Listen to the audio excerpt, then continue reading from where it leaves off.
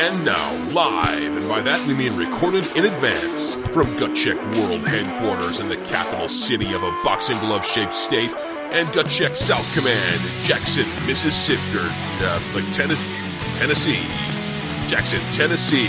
It's the Gutcheck Podcast with your hosts, Ted Kluck and Zach Bartles. Hey, welcome to the Gutcheck Podcast. I am Ted Kluck, joined, as always, by Zachary Bartles through the miracle of technology. And on this podcast... Ease of use, man. We haven't spent the last half hour swearing at our computers. That's not been a thing that we do on this show. Other shows might do that as they ramp up, but not us. Baby, since we're online now and we're talking, I am going to go ahead and light up my Romeo y Julieta Reserve.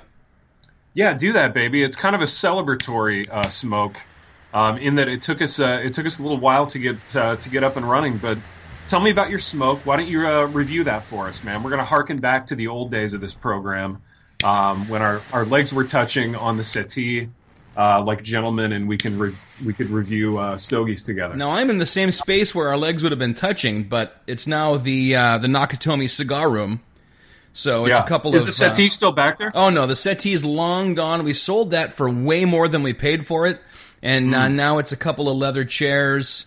Is there anything in there still where we could sit together and our legs would touch? Nah, I mean, we could move these two chairs that are over on this side really close together, or maybe like you could sit in the Eames chair and I could put my feet up on the little footstool and our... I don't want to do that though. Really, I mean, we don't have to make any hard and fast plans right now. I just want to make sure, like for when I get back up there. You like having your options open, is that? I like having my options open. I just like talking about it ahead of time. I've got a little coffee going here. It's Big B's Best Blend. Do you guys have Big B coffee down there? Baby, we do not have Big B down here. And in fact, I've never seen a Big B outside of the state of Michigan. I think that's just a unique to Michigan sort of thing. It's not, dude. Remember, it used to be called Beaner's Coffee for years. That's where it started in East Lansing by Michigan State. Yeah. And it spread all over. And then when they started moving into like Colorado and some other areas, they found out that Beaner is actually like a really awful racial slur in a lot of places. Really? And so they had no choice but to change the name, and they changed it to Big B. I liked Beaner's better. My opinion was always, if you're calling like Mexican people by that derogatory term, you should stop. Rather than, in order to enable that, we should stop calling our coffee house that. But, whatever. Yeah, you should just stop being a douche, rather than, like making a whole business sort of like rebrand themselves. Exactly. It seems like the easier thing would just for an individual to stop being a douche. Yeah, be nice, and then we can all have our coffee and whatever. What do I know? I mean, imagine, baby, you and I are small business owners. We understand what this is like. Imagine if we had to rename our business, our company, after all these years. If Gutcheck turned out to be kind of microaggressive, which I'm sure it is. Yeah, I'm sure it is to someone. In fact, if you're offended by Gutcheck, please write in. Let us know the nature of your offense, and maybe we'll change the name of the company. I mean, I doubt it. I'm not promising anything, but I could. You might be offended by the boxing glove. It just looks sort of like it's gonna jump out of the screen and hit you in the jaw. Oh man! So anyway, this is a cigar I've had many a time. You and I have had them together too. The Romeo Julieta 1875 Reserve, and it's not wonderful, but it's a solid smoke. I turned all the fans. I have exhaust fans in the smoke room, but I turned them all off so that you wouldn't hear it. So you'd hear minimal noise. So it's going to get really smoky in here, and I don't mind that one bit. That's okay, baby. Do you remember I think the best cigar I've ever had in my entire life I had with you? And it was a Davidoff. Do you remember when we smoked the Davidoffs? Yeah, I got us Davidoffs to thank you for getting me hooked up with a book deal. Remember, I got the 2-book deal, and I said, dude, you deserve a $40 cigar. Which, by the way, that was incredibly cool of you. And I remember thinking, like, this cigar I probably won't be able to taste the increase in price. You know what I mean? It probably won't be worth the additional like $30 over and above what we usually spend on a stick. But I have to tell you, man, it did taste that good. It did. And then the next morning, like, there was nothing. There was no residual walkthrough feeling Yes, that's right. There was no gross feeling. I can see why people smoke those. They're amazing. Yeah, I really love it. I've had 3 Davidoffs in my life, but none of them, only that one time did I get like that top shelf, best cigar we could find. And the next time I have something wonderful to celebrate, I may do that. So like actually, you know what? Next time you and I are together, since, as I told you, the coffers of the Gut Check joint business checking account with the expired DBA are actually kind of bursting because we haven't been spending money on anything. Let's just go nuts and buy some really, really good cigars. You know where we're going to spend that money is Israel, my friends. Oh, yes. We're going to convert it to shekels. Dude, we're going to get a sense. We're going to convert it to shekels, and we're going to spend a lot of shekels on falafel and fine cigars in Israel. We're going to get a sense for the cigar situation over there. And then we're going to go nuts, baby. I can't wait. And Gut Check's buying Cliffy Graham a cigar, too. That's right. So if you don't know, we're referring to a trip that's coming up at the end of May, the beginning of June. Zach Bartles, myself, the great Cliff Graham, we are all 3 going to Israel as a part of Cliff Graham's tour company called Good Battle Tours. And what Cliff is endeavoring to do is take groups of people to Israel with Christian authors. So Zach, myself, there are a couple of other authors on this trip. We're going to be there for 10 days. And the thing is, the price tag on this thing is just like scandalously low, Zach. So what Cliff wants to do, again, is bring younger folks over to Israel. So typically Israel tours are kind of the purview of rich old people. Cliff wants pastors, seminary students, younger folks on these tours to get to experience kind of some of those in-person places from the Bible. So I couldn't be more stoked about this. I'm really, really grateful to Cliff for putting it out there for us. And if you want more information, you can check out goodbattletours.com.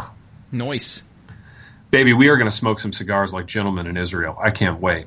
Dude, yes, absolutely. And you know what? There's something kind of sad about sitting alone in the Nakatomi cigar room smoking while talking to you with a connection that keeps dropping.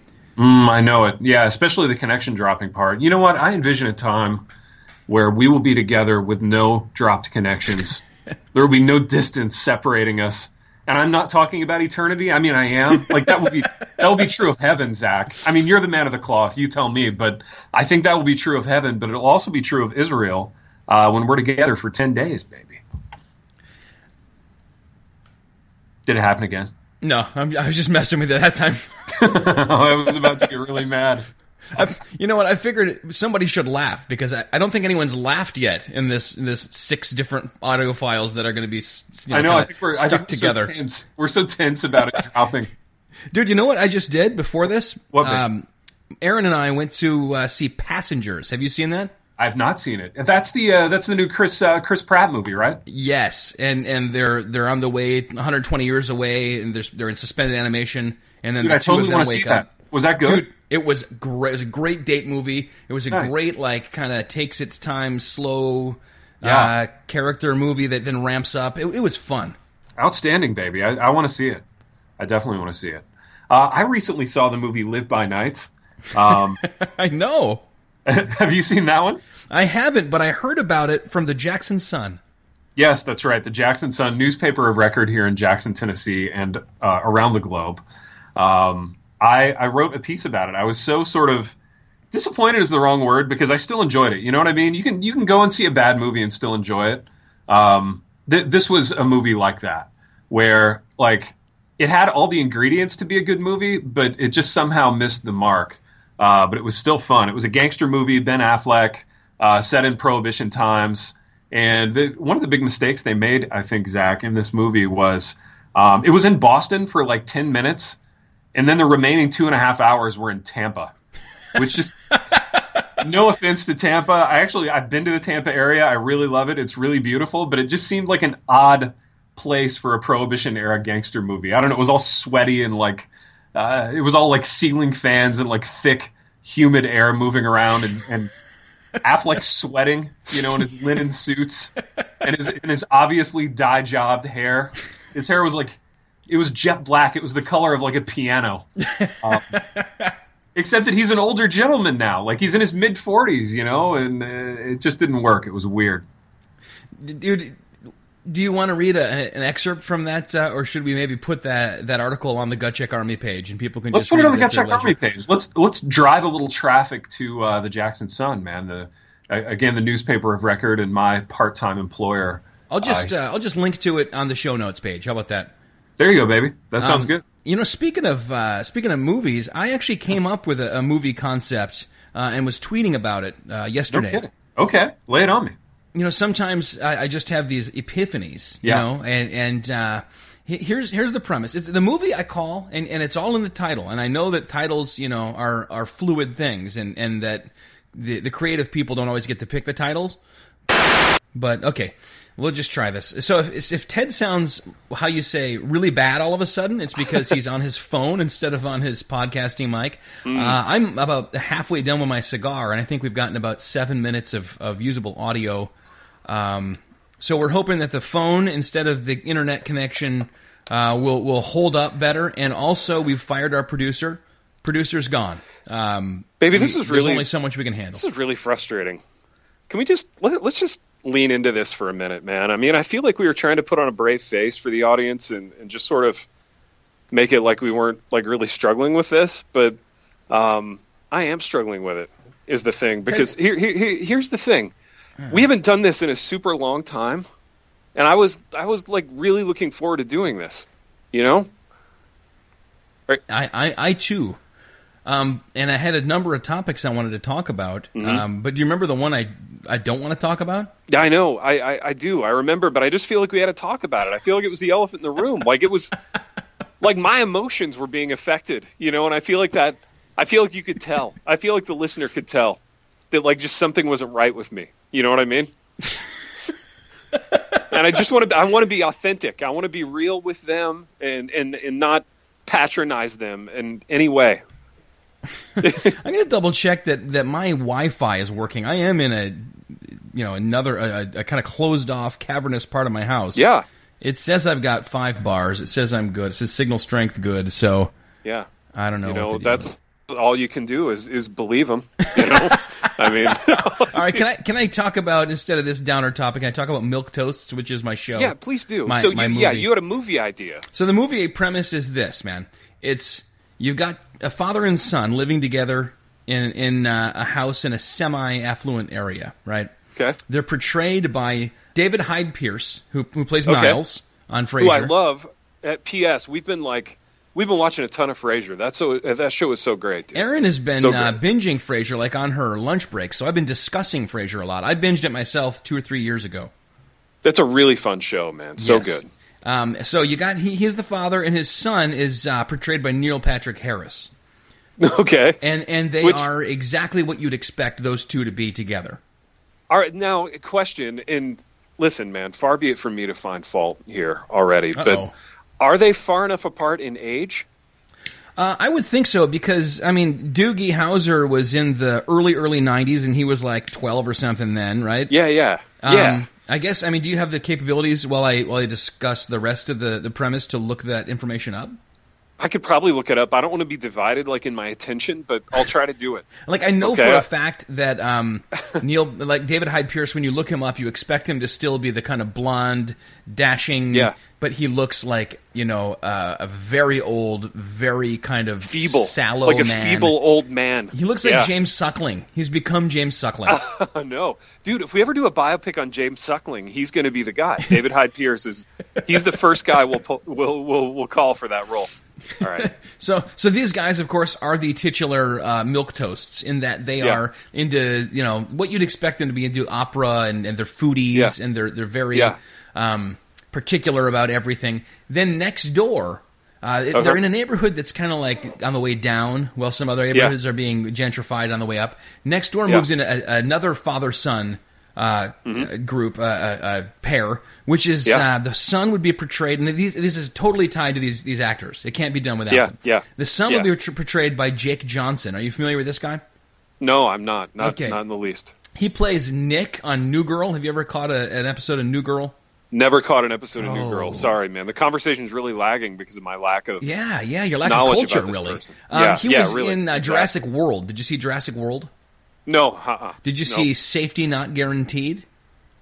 No, I did not. That one you should see. Trying. It's marvelous. Did you see? No, that's about all he's in that I know of. Okay, so anyway, he plays kind of a salt of the earth kind of. Yeah. I can see where you're going here. Somewhat anti-government, conspiracy theories kind of guy most of the time. Mm-hmm. Really kind of like lovably a mess. Okay. Yeah. Sure. Then the father would be played by Nick Offerman. Yes. Right. Ron Swanson. Yeah. And so they'd both be kind of the Ron Swanson-y type. Sure. Frame of mind. The two families would not get along. They would despise each other. They would slowly kind of form this feud, and then something would happen that would cause them to be actually sentenced by a creative judge, court-ordered to live together in the same house for like a week or a month or something. I love this, baby. I love it. This would be like your classic, like, 80s, early 90s, like 89-minute comedy. Yes. You know what I mean? Yeah, or, on the other end of the spectrum, depending on how long they have to live together, it could be like a 18-episode Netflix original. Dude, you're right. Yeah, you're absolutely right. One or the other. It couldn't be a long movie, but it could be like a 16-hour-long TV season. Isn't that a weird dynamic? That's a thing. It is a weird dynamic, but you could give every joke and every like setup and every situation could be almost its own app. You know, that's kind of how those Netflix originals work. Yeah. You know, you just drag them out a little bit. But if you like the characters enough, then it totally works. Baby, I have an update on the Neil Patrick Harris age situation. Okay. And I think we can make this work. All right. Neil Patrick Harris is 43. Oh, wow. That's older than I thought. Okay. I know. And David Hyde Pierce is 57. So he would have had to have had Neil Patrick Harris when he was 14. Right, but he looks older, and Neil Patrick Harris looks yeah. young. He looks like a youth, personified. Dude, he looks, like Rich 43 is like regular 33, so he looks good. Yeah, he looks young. All right, so maybe we're just looking for some funding, and I know you have connections in the business, so I'm kind of just throwing it all on your shoulders. Get this made. Many, many connections. You know what? I'll make a couple of calls, and we'll probably have this thing rolling by late this afternoon. So that's the kind of juice I have in the industry now, baby. Once you've made one ultra low budget picture, the sky really is the limit. So, you got any updates on when that is going to come out, or? Dude, no, but I have something I need to show you. And you know what? Maybe we can post this with the show notes as well. We have a teaser trailer. Really? It's brand new. It's not the full-on sort of narrative trailer that we're gonna drop a little bit later, because we just got word from the guy that owns all the USFL rights that we can use like the old game clips and stuff. So we're gonna do a longer trailer, but yeah, this is just a little teaser, and it looks really nice, and I'm super proud of it and excited about it. So we are in the midst of editing. So our editor is also a TV guy, so he's kind of doing this in between TV jobs, But yeah, man, we're plugging away on it, and can I find this on YouTube or what? No, it's not up there yet. I'll shoot you the link as soon as we get off the air here, and then. Why don't we watch it together on the air? Oh, that would be fun. Yeah, that would be fun. To me. Yes, I will. Hang on, let me do. I miss having being able to just have our producer take care of all this, but Yeah, I know. You know what? We've got to. Yeah, it's tough. Now we know how the other half lives, baby. And now to the family of our producer, Mrs. Eltrogi, and his children, I apologize, but it's hard. Yeah, I mean, this is the reality.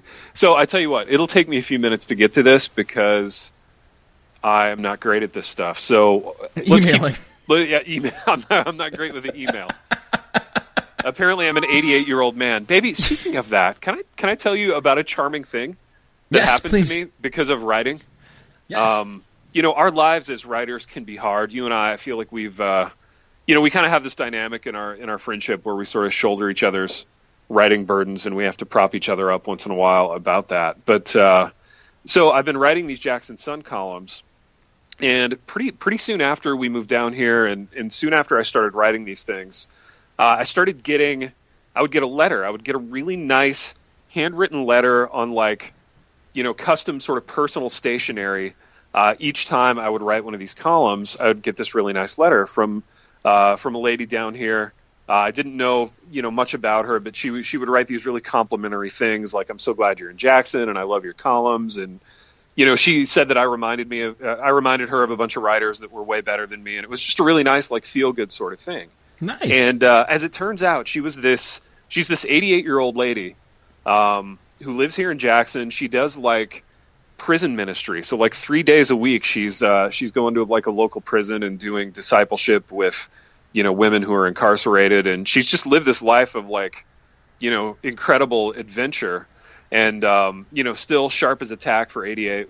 I invited her to my class, so she actually came in for the last hour of my last podcasting class last week, and she took like 6 pages of copious notes during the 1 hour that she was there, making her the best student I've ever had in my life. She took more notes than most did in the entire class. Is what exactly. She took way more notes than most of my students ever have. But yeah, it was amazing, man. It was really cool. And so she writes me these letters, and I always write her back. So I had to like hone my letter writing skills again and find stationery. But I think the handwritten letter is kind of a lost art, baby. Well, I know that our wives send them back and forth. They do, and I think that's the money. I'm really glad they do that. Now, Ted, I know that I never pressed when you mentioned this in passing, but you said that you'd written something for the Jackson Sun that got a certain contingent angry with you, and it kind of wrecked your week one week. Dude, it did. Oh, yeah, it destroyed my week, and I felt really bad for it, actually. Really? Yeah, this is I don't know if you have this dynamic. So you and I are, I don't know, we're men of letters. We have these vocabularies, and we, I think, have the ability to be funny with our words, which I don't know about you, but for me, it sometimes gets me in trouble. Like I'll go overboard with the funny or with descriptions or whatever, and then I'll make somebody mad and I'll feel really terrible about it. And this happened. So this is a crazy story, and it has a nice ending. But so my kid was playing middle school basketball, and we played this game on the road in this really small town in rural Tennessee with like a really small, loud gym. And basically, long story short, our team was up by like 15 at the half. And then in the second half, the refs just like totally took the game away from us. Like they fouled out our 2 best players, one of whom was Tristan, and the other team ended up winning. And to my like shame, I like lost my mind, Zach.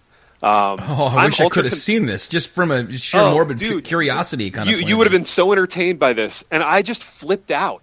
Like I literally lost my freaking mind. And there are only a couple things that I'm viciously competitive about.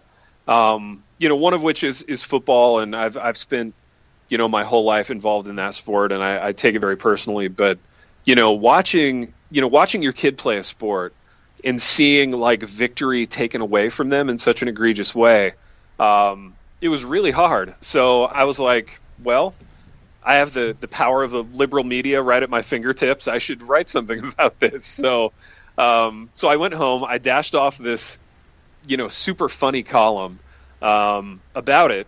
And the column was it was like a numbered list of ways to lose. So I was trying in my own head to get my mind around like, these are all the losses that you can have in your life and why each of them hurts or doesn't hurt. So it was really an exercise in like, I don't know, just trying to get my own head right. But I ran the column. A bunch of people liked it.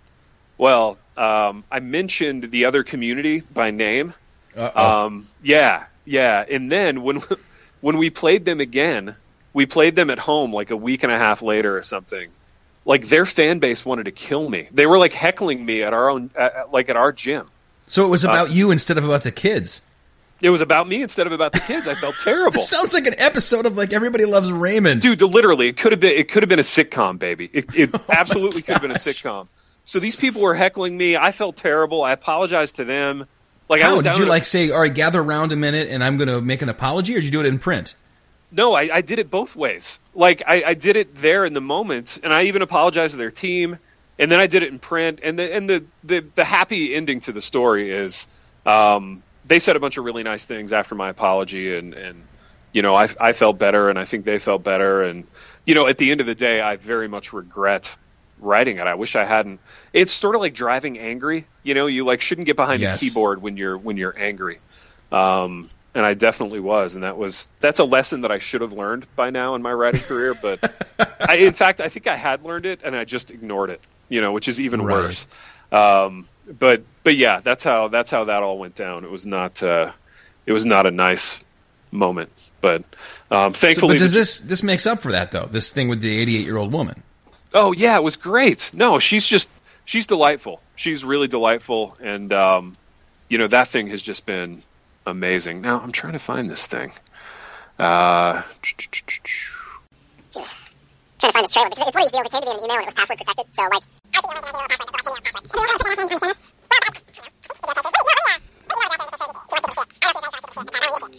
and we can kind of watch it here on the program together.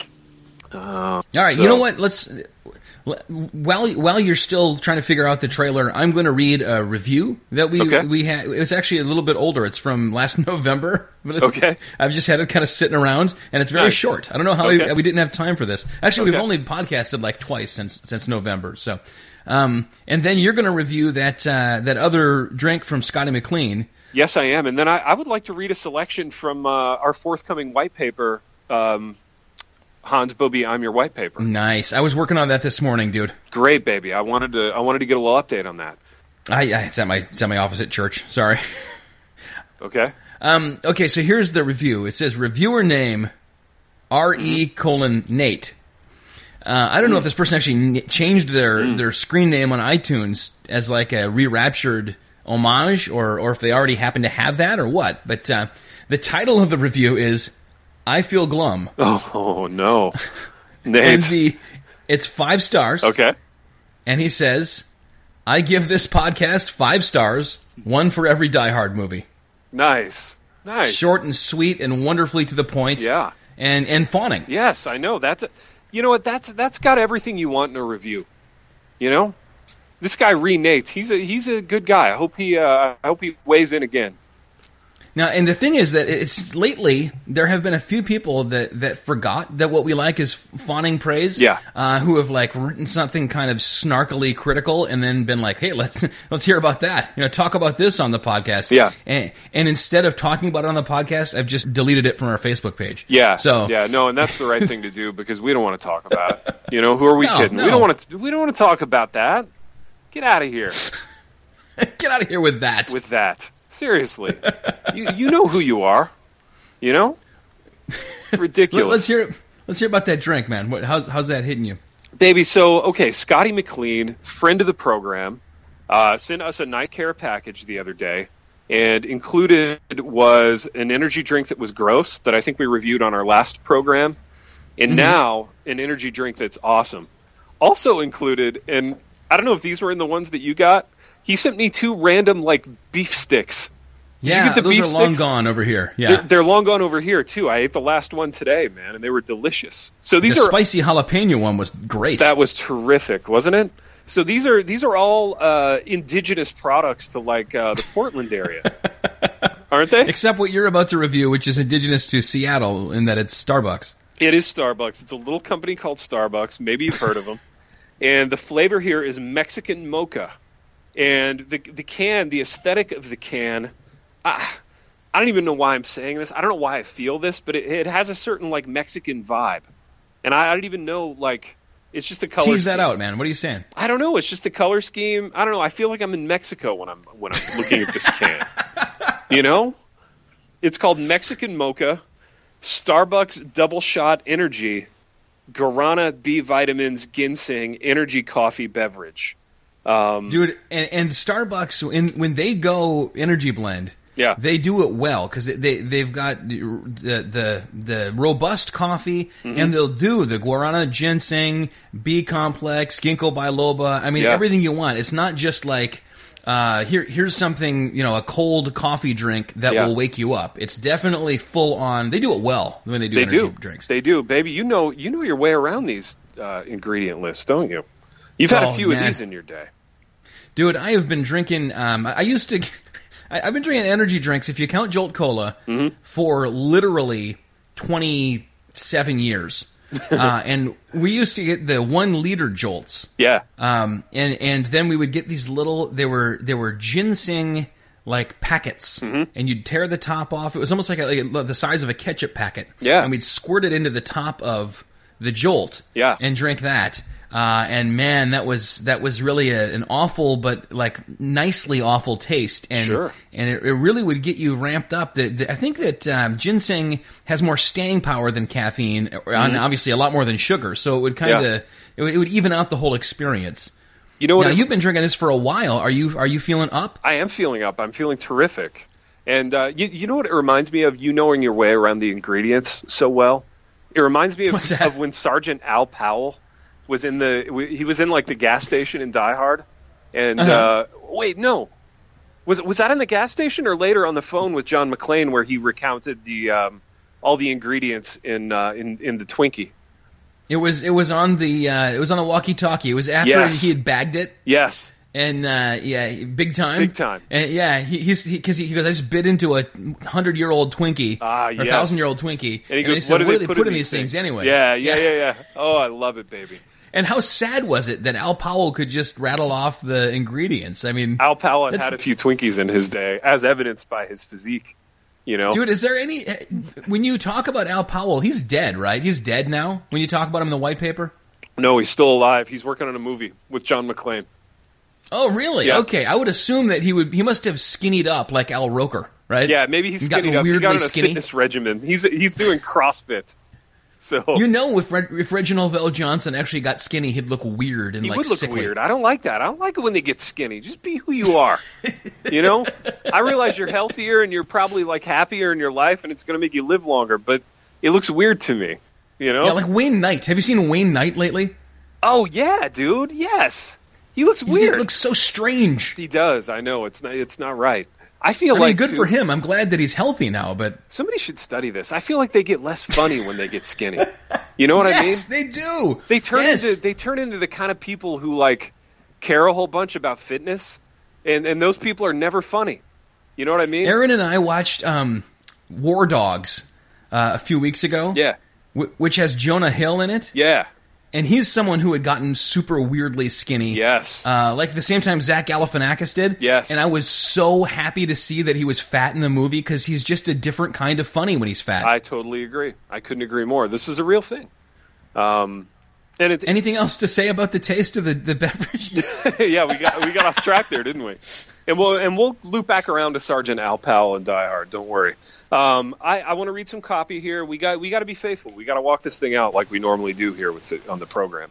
So this is Starbucks Double Shot Energy Mexican Mocha. It says, begin with the bold taste of Starbucks coffee and a blend of ginseng, guarana, and B vitamins. Then top it off with a Mexican chocolate-inspired kick of flavor.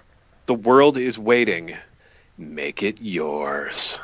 Nice. That's nice. It's understated. Starbucks knows what they're doing here, Zach. I mean, this isn't some like fly-by-night, vat of chemicals in New Jersey kind of energy drink company. This is the real deal. This is global. This is global. I'm going to give you the nose. It just smells like creamy, like Mexican coffee mocha situation. And that's what it tastes like. It tastes like a mocha milkshake. You know what I'm saying? It tastes like it has about 4,000 calories in it too. Is the other thing. You know, like are you still dieting? Is this a huge like splurge for you that you'll be paying for weeks? No. You know what the thing is? Because like Christmas and Thanksgiving happened, I'm completely off the diet now. Congratulations, man! Yeah. I couldn't be happier for you. I am living my life again. I'm eating whatever I want, and it's terrific. It's a terrific way to live. Is all I'm going to say about that. So I'm drinking this 4,000 calorie ginseng Mexican milkshake and loving every drop.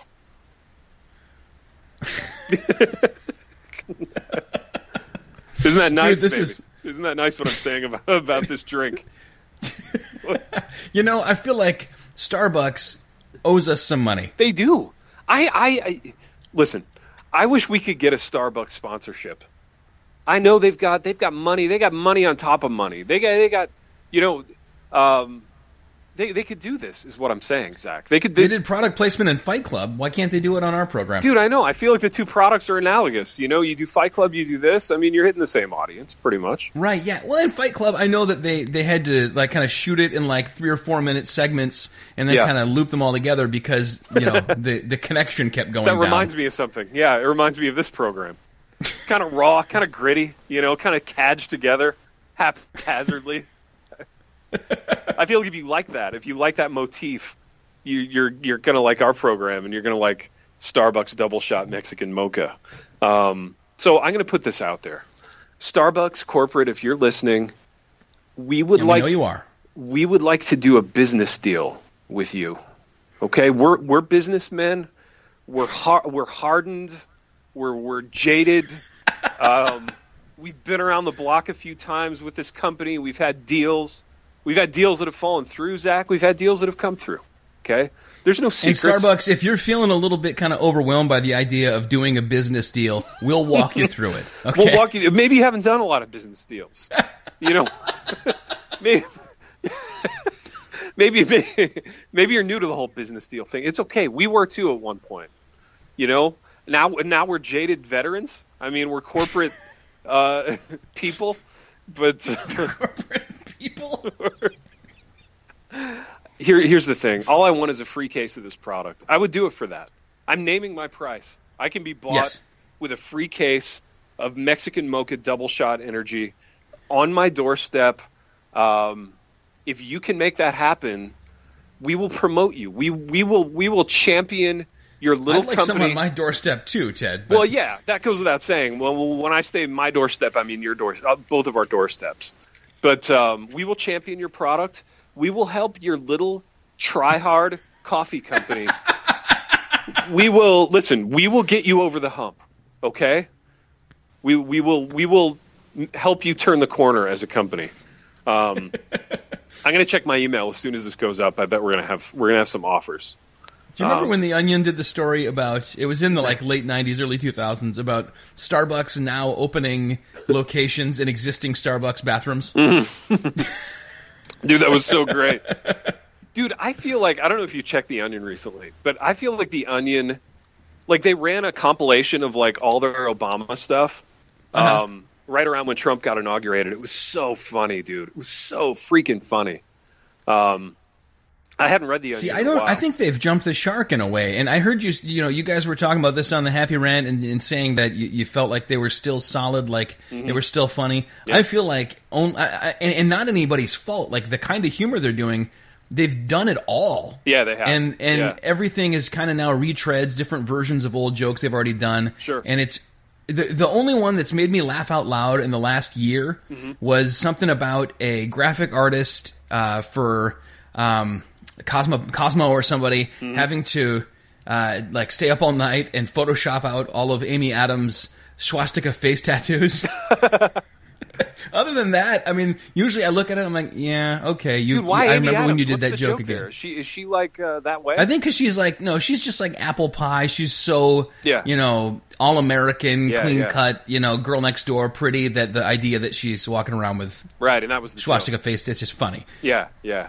And now that we've deconstructed it, it's not. But do you know it still is? Do you ever read a column on there, a love and relationships column called Smooth B? Smooth B? I love. Oh yeah, we've talked about Smooth B before, man. Smooth B is the only Onion thing that I consistently read, and they only post them they only come out like once or twice a year. So I'm like, waiting for Smooth B. But you see, that's one of the few left of the original stable of regulars. Yeah, including A Room of Gene's Own, which I loved. Oh, dude, that was so funny. Gene Teasdale, Herbert Kornfeld, remember him? Yeah, Herbert Kornfeld, absolutely. He died. What? The character died. Yeah, they killed him off. He got killed by like a letter opener in a fight with another accountant. Oh, that's sad. That's sad.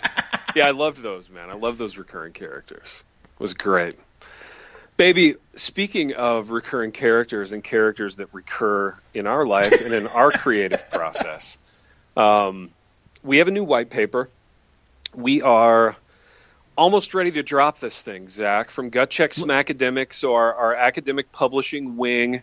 We are vetting the paper. We are having it peer-reviewed. Nothing moves quickly in academia. I work in the academy. I can attest to this. but it will be well worth the wait. But you and I are hard at work on this thing, and I have to tell you, this has been really fun for me.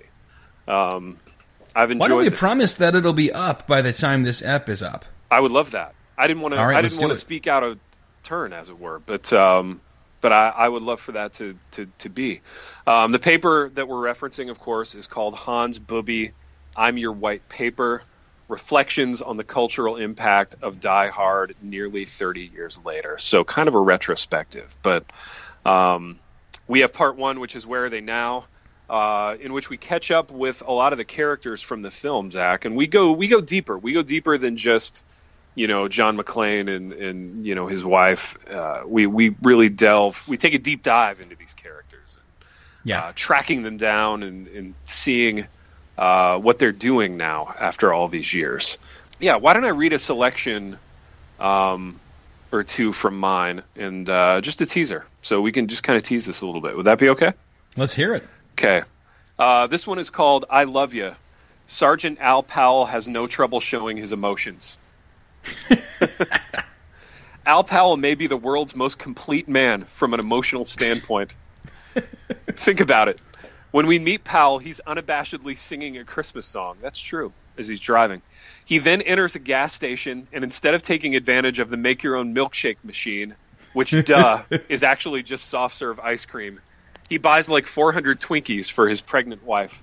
Sure. And instead of getting all macho and defensive when the guy with the walrus mustache goofs on his purchase, he just takes it in stride and cracks a joke. Powell is a good dude. It's hard to speculate on what Powell is doing now, due to the fact that in 1988, adults looked much older. So Powell may have been 25 or 45 when the Nakatomi incident took place. So true, dude. It's so true. Let's split the difference and say that he was 35.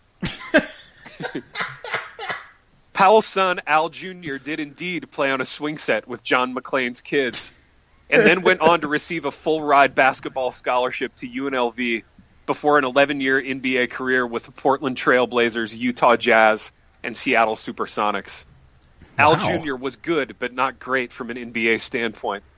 But I guess the significant part is just the fact that he got there and made enough money to buy an ostentatious new home for Al Sr. Al Jr. also briefly dated a Kardashian. Shortly after gunning down Carl, Al Sr. signed a 2-book deal with Thomas Nelson Publishers and penned his memoirs entitled You Couldn't Drag Me Away, the Al Powell Story. Sales were tepid. No, sir. No, sir. You couldn't drag me away. Sales were tepid, and the second title never materialized. Oh. McClane this sounded too close to home, actually, Ted. McClane and Powell Sr. remained friends, a friendship that grew considerably after McClane settled permanently in Ramona, actually Pomona. The two penned a screenplay together entitled White Cop, Black Cop, A Unique Friendship, which title, according to a dormant IMDb page, at one point had Christian Slater and Malcolm Jamal Warner attached to play the parts of McClane and Powell, respectively. I would pay to see that, buddy. The project is in turnaround at Paramount. Nobody knows quite what that means. Powell still eats, quote, way too many Twinkies, chuckles good-naturedly, and has also shot 4 more dudes since Carl. They all had ray guns, looked real enough. They did, exactly. Now, I'm gonna read about another one here, Zach. I'm just gonna tease one more of these characters. This section is called Shut It Down Now, Walt down at Nakatomi. A reality in which Walt is still alive. That's what I'm interested in. I know it. Perhaps the unsung hero of the entire Nakatomi incident was Walt down at Nakatomi.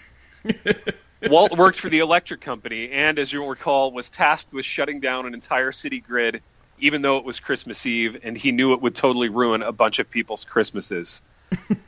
It really sucked to be Walt in that moment because he had Special Agent Johnson from the FBI breathing down his neck, and his boss on the other end of the portable thing doing the same thing. But the fact that Walt handled the whole thing with such good-natured aplomb didn't escape the attention of his bosses or the media. Walt quickly rose through the ranks of the Greater Los Angeles Energy Authority and ascended to the role of vice president, where he made a comfortable 6-figure salary. Additionally, Wonderful. Walt's memoir entitled "We Got a Big Problem Down Here" sold over 100,000 copies and turned Walt into a minor celebrity. He briefly dated 90s movie star Minnie Driver before finally settling down and marrying Los Angeles newscaster Gail Wallens. The couple has 2 children. So Walt did well. Walt on Nakatomi did well for himself. So Yeah, shut it down. Shut it down now. Shut it down now. Great character. Great character.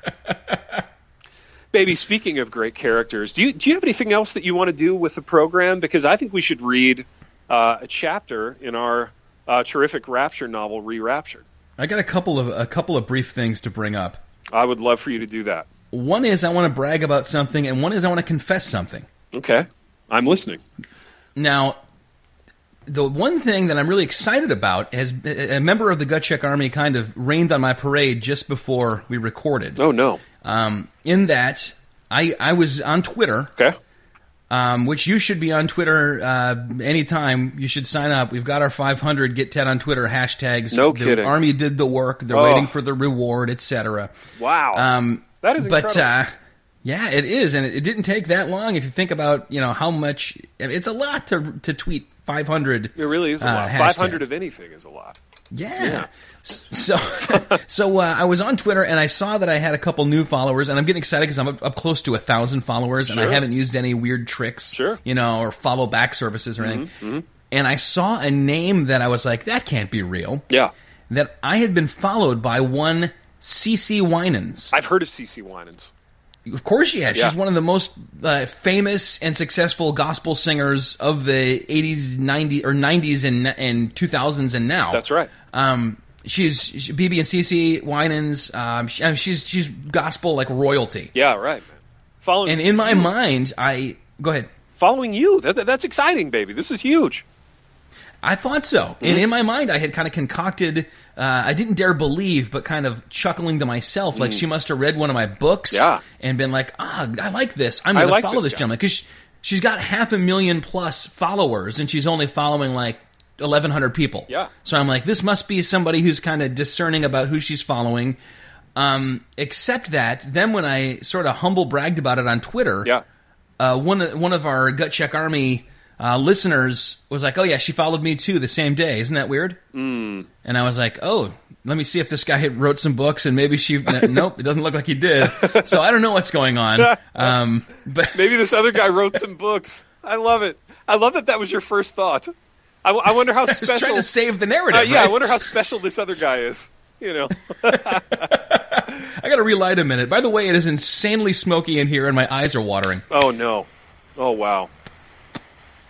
So, baby, what's the thing to confess? So the other day we were recording, and you asked if I had ever pretended to agree with someone's taste in order to woo a girl. Yes. Right? And I said I hadn't. Yeah.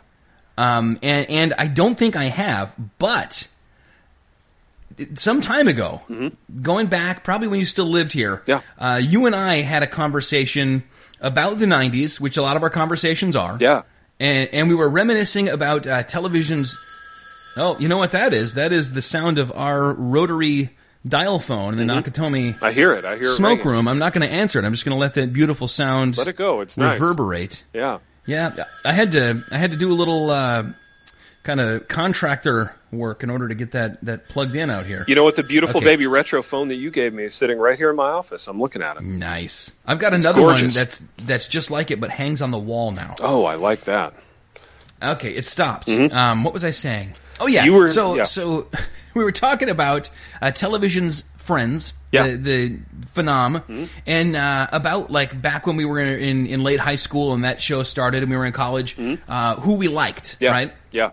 And I said, obviously everybody in America had like a major crush on Jennifer Aniston when she was the It Girl. Yeah. And then I said, kind of testing the waters, what did you think of Phoebe? Yeah.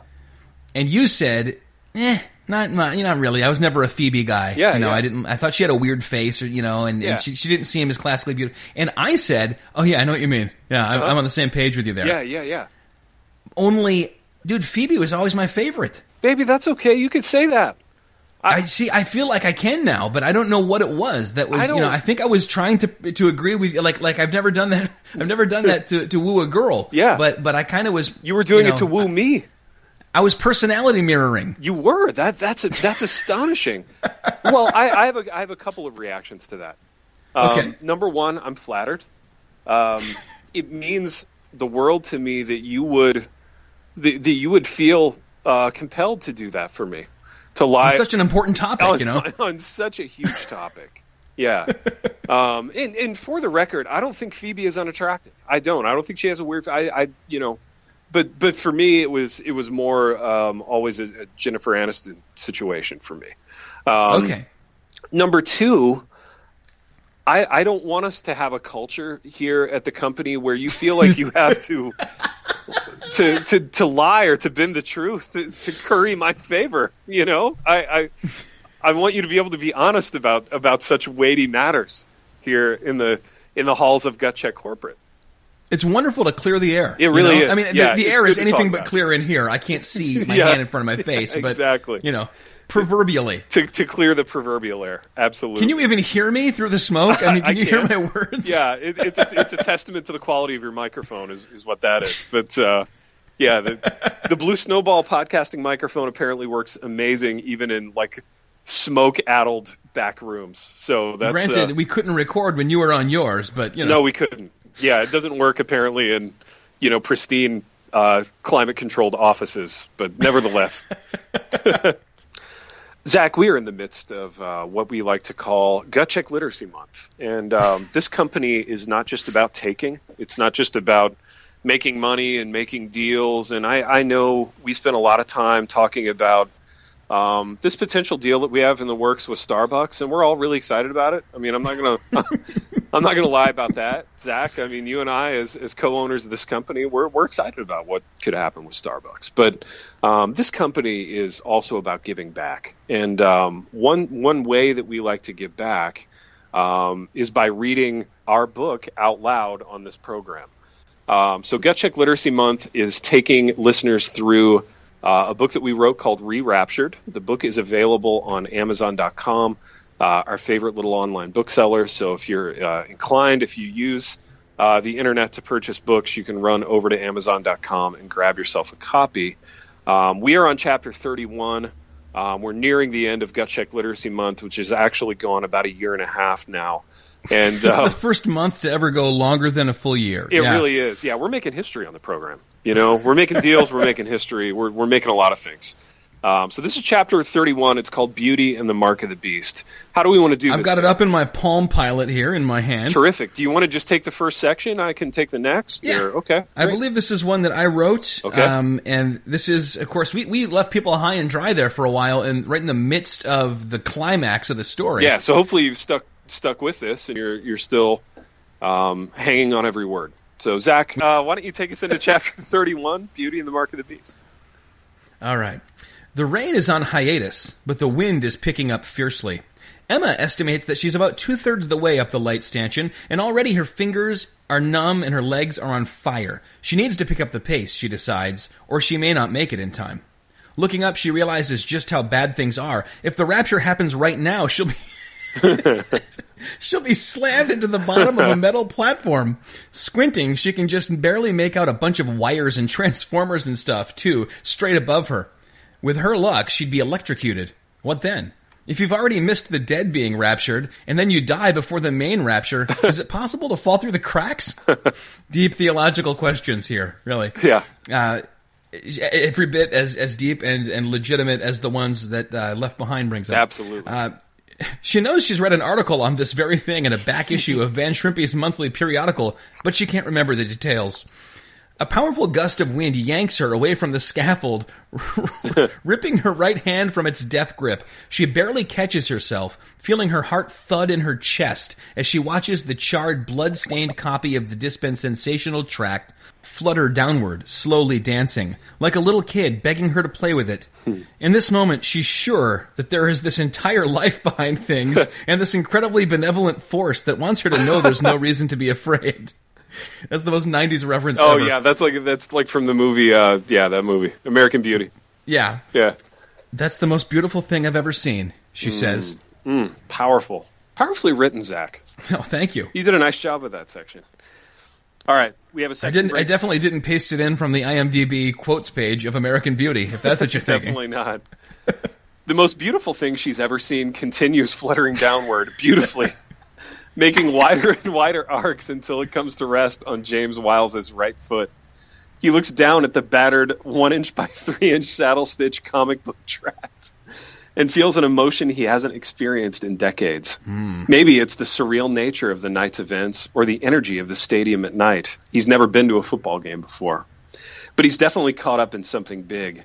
His ponytail snaps like a whip as he passionately grabs up the tract and begins devouring the words. It explains how to read selective scripture passages through the grid of current headlines, Nostradamus, and sort of ancient Mayan prophecies, sort of. It explains that the oldest Greek manuscripts of the Gospels don't contain Jesus' words about no one knowing the day or the hour of his return. It details how NASA's Large Hadron Collider will switch the North and the South Poles, and how the European Union will force everyone to upload their Facebook profile pictures to a central mainframe computer. And aside, Ted, with the exception of that Facebook thing at the end, all of those are real things that I heard a different guy with a similar name, Jack Van Impe, actually say with a straight face. And I was in the room listening as a spectator. That's outstanding. Real. To have been in that room with you. That would have been amazing. It all makes so much sense in a weird kind of way. He remembers the magic, the way it feels to just put aside academic concerns like genre and authorial intent, and give yourself over to a system. He rereads the track twice and then closes it in his hand. For some reason, probably because it just happened, and it was the most horrific, traumatizing thing he's ever seen, a vision of Alex shouting to his professor, then being blown to smithereens, fills James's mind. He feels oddly inspired by it. What a weird day.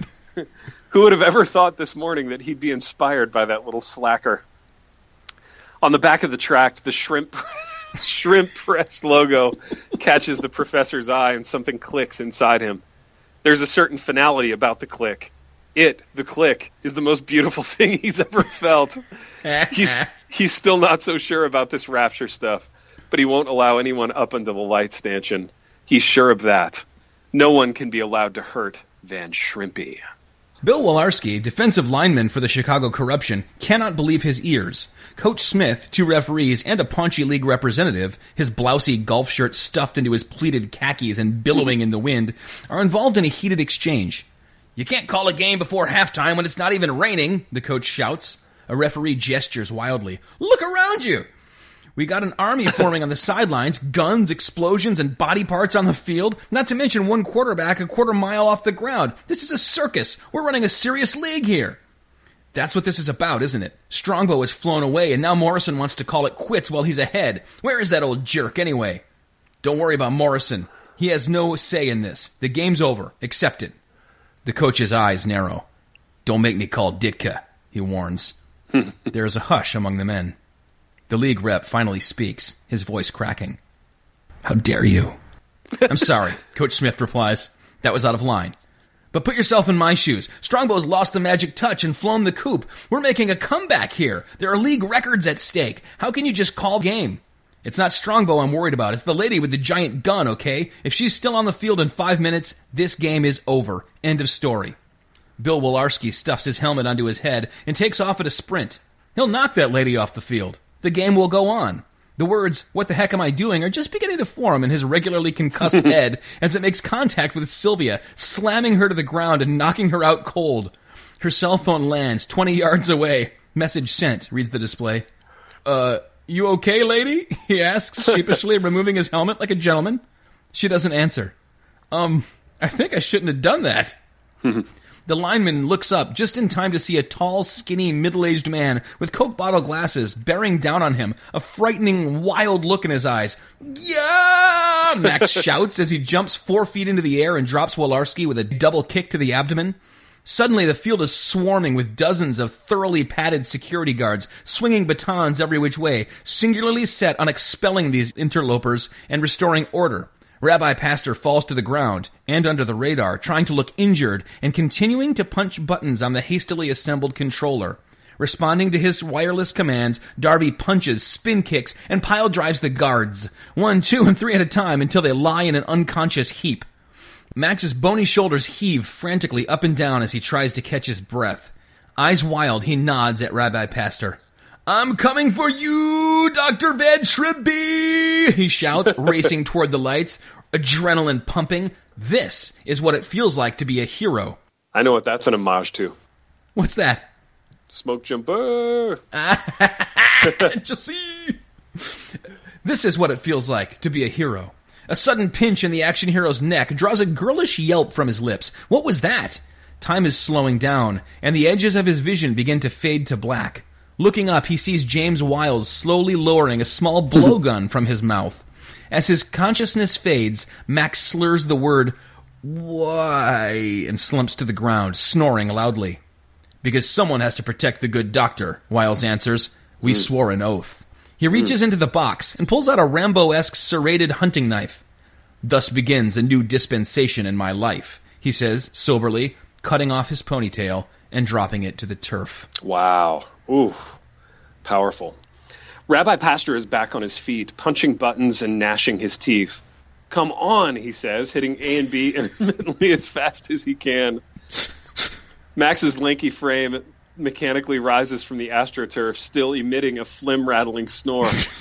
His eyes are closed and drool cascades from his mouth as he vaults up into the stands involuntarily, sprints up the aisle, and leaps for the second level, which he fails to clear. Max's head connects loudly with the concrete, and he flips down onto a family of 6. "Dang it," Josh shouts. "Wait a minute," Kate says, holding up both hands. "You're into this stuff?" "Well, yes," Duke answers, shaking both tribulation maps. "This stuff is what this stuff is all about." "I'm sorry," Kate says, trying not to be rude, "but I just don't believe in that. I mean, look at what's come of it all tonight." Duke pours, then drains another tumbler full of Dewar's, successfully suppressing the whiskey grimace for the 1500th consecutive time. "I don't know another way," he says. Kate reaches into her attaché and pulls out a small video iPod, chock full of James White lectures, Frank Turk articles, and Kim Riddlebarger's entire Eschatology 101 series. "I do," she says. Ooh. That's foreshadowing, little I Dude, do. Yeah, things just got really intriguing there in Duke Morrison's world. I can't wait to hear what happens next, Zach. Well, you know, I think when we get to the very end, we may have just about finished Re-Raptured again. Uh-huh. And we'll find out even more about what happens. Yeah, like we'll learn what happens in the short term, but then really in the long term, as we get deeply involved in these characters' lives, we'll really know what happens. I think there's 3 more chapters left, or maybe 2. I think there's 3. Unbelievable, baby. Unbelievable. Gut Check Literacy Month is almost over. That's crazy. Gut Check Literacy Month 2017 promises to be another good one. It really does, you know, and as soon as we land the plane on this Literacy Month, we're gonna start another one, Zach, because this company never stops giving back, you know. Exactly, yes. We give back to Starbucks, we give back we give back to Amazon. That's right. We're in it for the little guy. Yeah, we are. We're really about the little guy. So, baby, this has been so much fun. I've really missed doing this, and I really was scared initially that we were going to quit the program for today, and maybe even that we were going to quit the program altogether. It was touch and go there for a minute. But did I say something? I feel like I said something. You said something very troubling to me, to that effect. I was afraid that you were going to just quit the entire program, and I for one am thankful that we haven't had to do anything drastic today along those lines. And in fact, we got to record a beautiful baby episode, and we get to make the people happy, which is what this company is all about. I was waiting for you to say something, but you have nothing to say. You're speechless. I am, dude. That was a rousing speech. It really was. It really Ted, was and inspiring. I want you to hear me, you know, be articulate here, and I want you to hear me enunciate these words. I'm roused by that speech.